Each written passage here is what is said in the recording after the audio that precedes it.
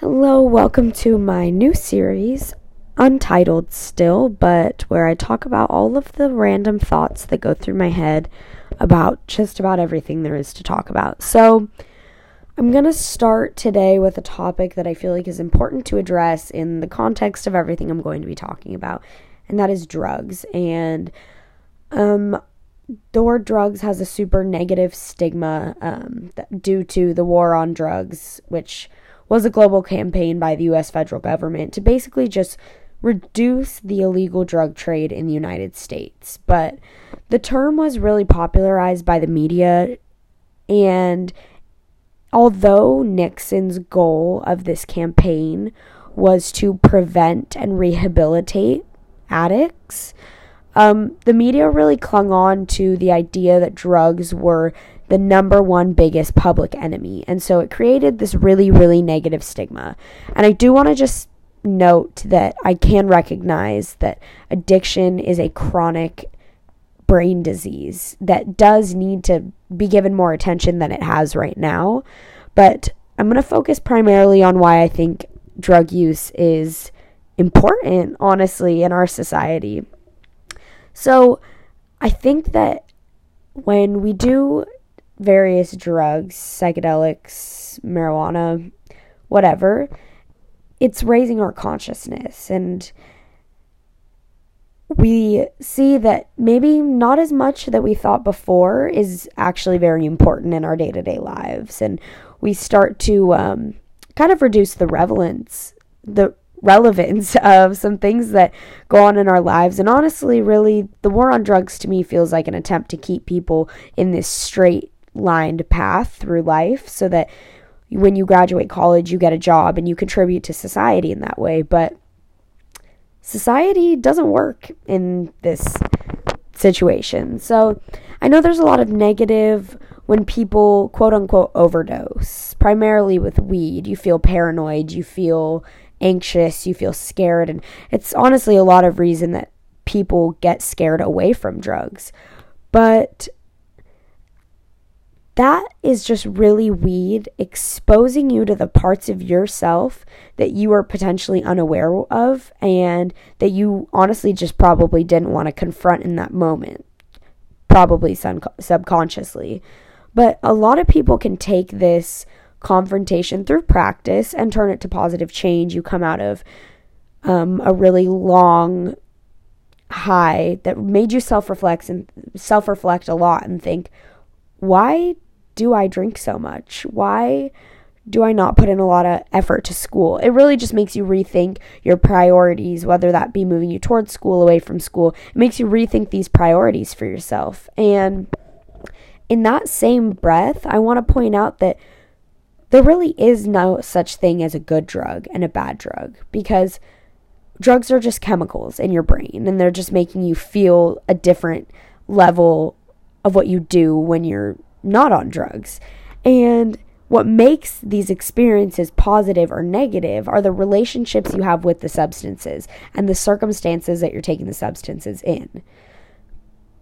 People have negative relationships with drugs that make them bad drugs in their minds. So I just want to point that out, that there's no good and bad drugs. But when we talk about good drugs and we talk about that euphoric moment that you feel, there's always that possibility of losing control, because when you're on drugs, oftentimes you do lose control. So the question is, how do you stay in control? How do you feel that euphoric moment and let yourself sit in that? And one thing I would want to suggest in this question is honestly meditation, because if you can sit still and be aware of your thoughts and your emotions, you're practicing mindfulness. And being able to be mindful is being able to recognize those deep-rooted things that make you feel paranoid. Those things I was referencing earlier about how weed is just exposing you to parts of yourself that you are maybe unaware of.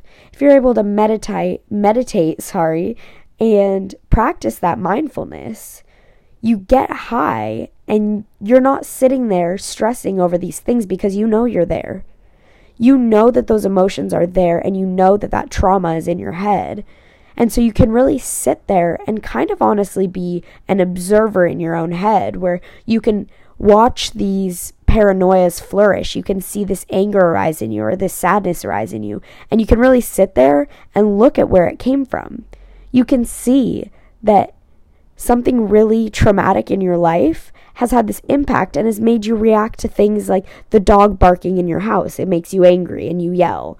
And that comes from those deep-rooted issues. Not to get too psychoanalytic, but it really comes from this deep place. So when you can get to a point where you're a spectator of your own thoughts, and you're not actively engaging in those thoughts, but you're watching yourself have them. You're watching them grow and fester. It's really bringing you closer and closer to your truth and your essence and your core essential being, because here you are watching those things. So you are just being. And because the life sucks and the world sucks, and people spend most of their time sitting and dwelling on that. But when you can get to this place where you are an observer in your own body, it's really this point when awareness meets awareness. And I get a lot of these second ideas from the TV show on Netflix, Midnight Gospel. But you go into this place where you're completely an observer, to the point where we can't even look at ourselves anymore. You become so aware of what you are that you can't even see yourself. You've completely broken down these barriers that society has imposed upon you and imposed upon your life. And you're so aware that awareness isn't even a concept. You just are. You are just a being. You become pure awareness at that point. And that's really what our bodies are, is it's this intersection of our material universe and what we've been built up of, and this physical body, that it's really just a phenomenological field of being encapsulated by this consciousness. We have this energy, this essence, but we are surrounded by all these influences, and we're caught in this body. So the idea that I'm a person, the idea that I'm Ashley, is not a thing.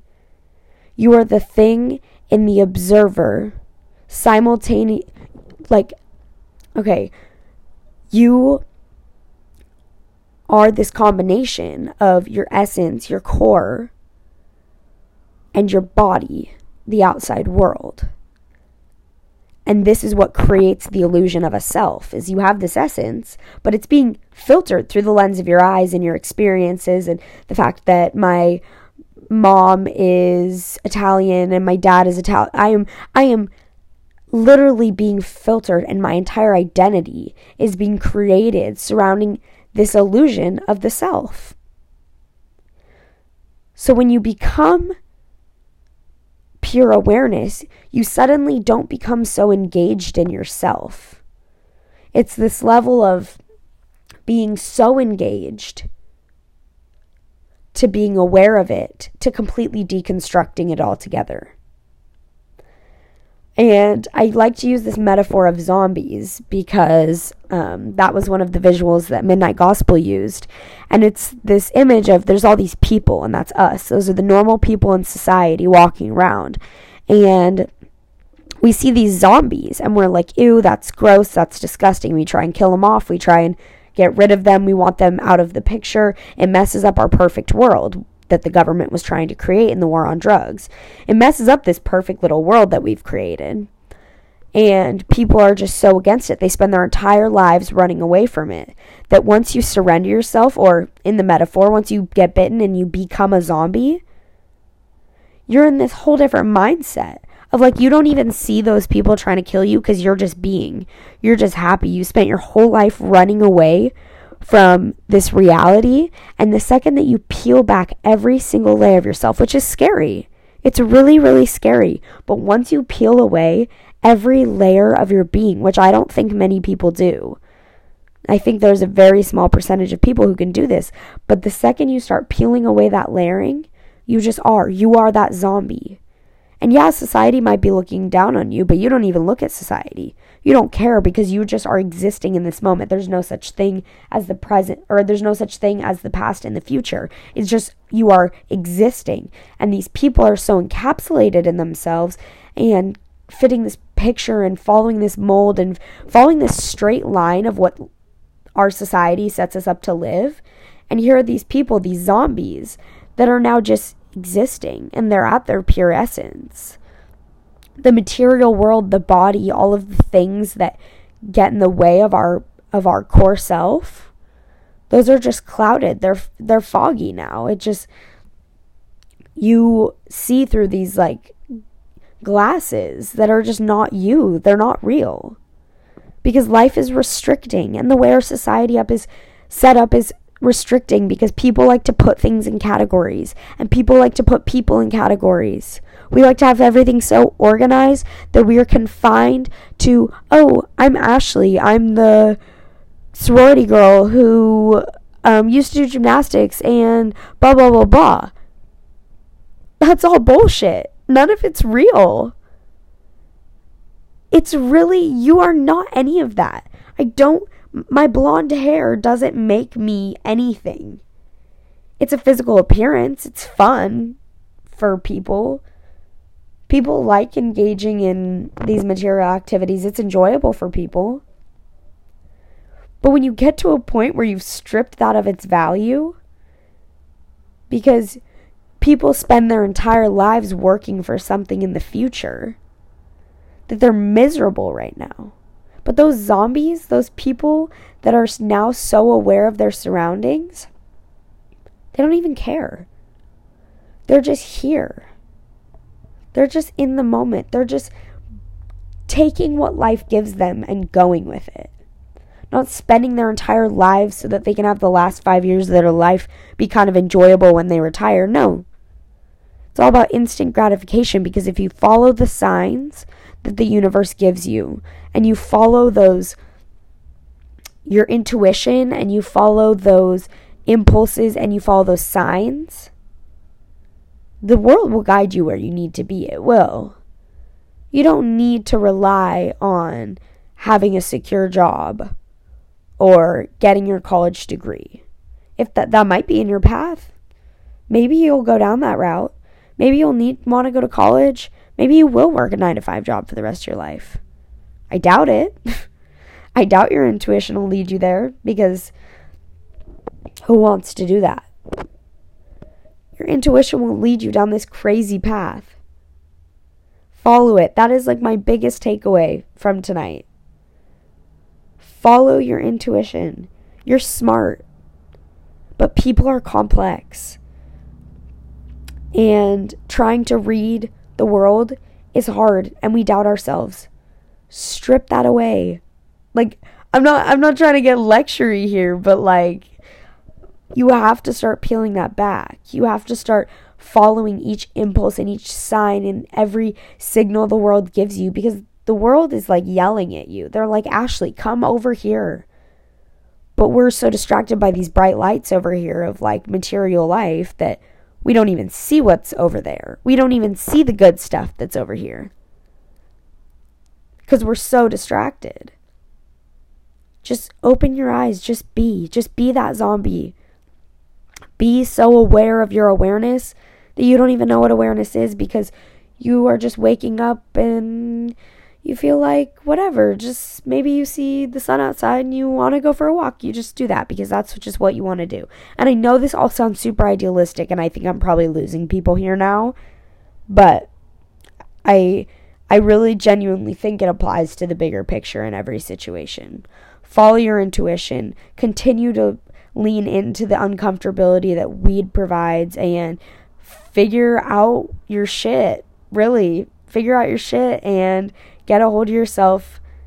And once you can be mindful of you and your interactions with the world around you, you're going to be so happy just being.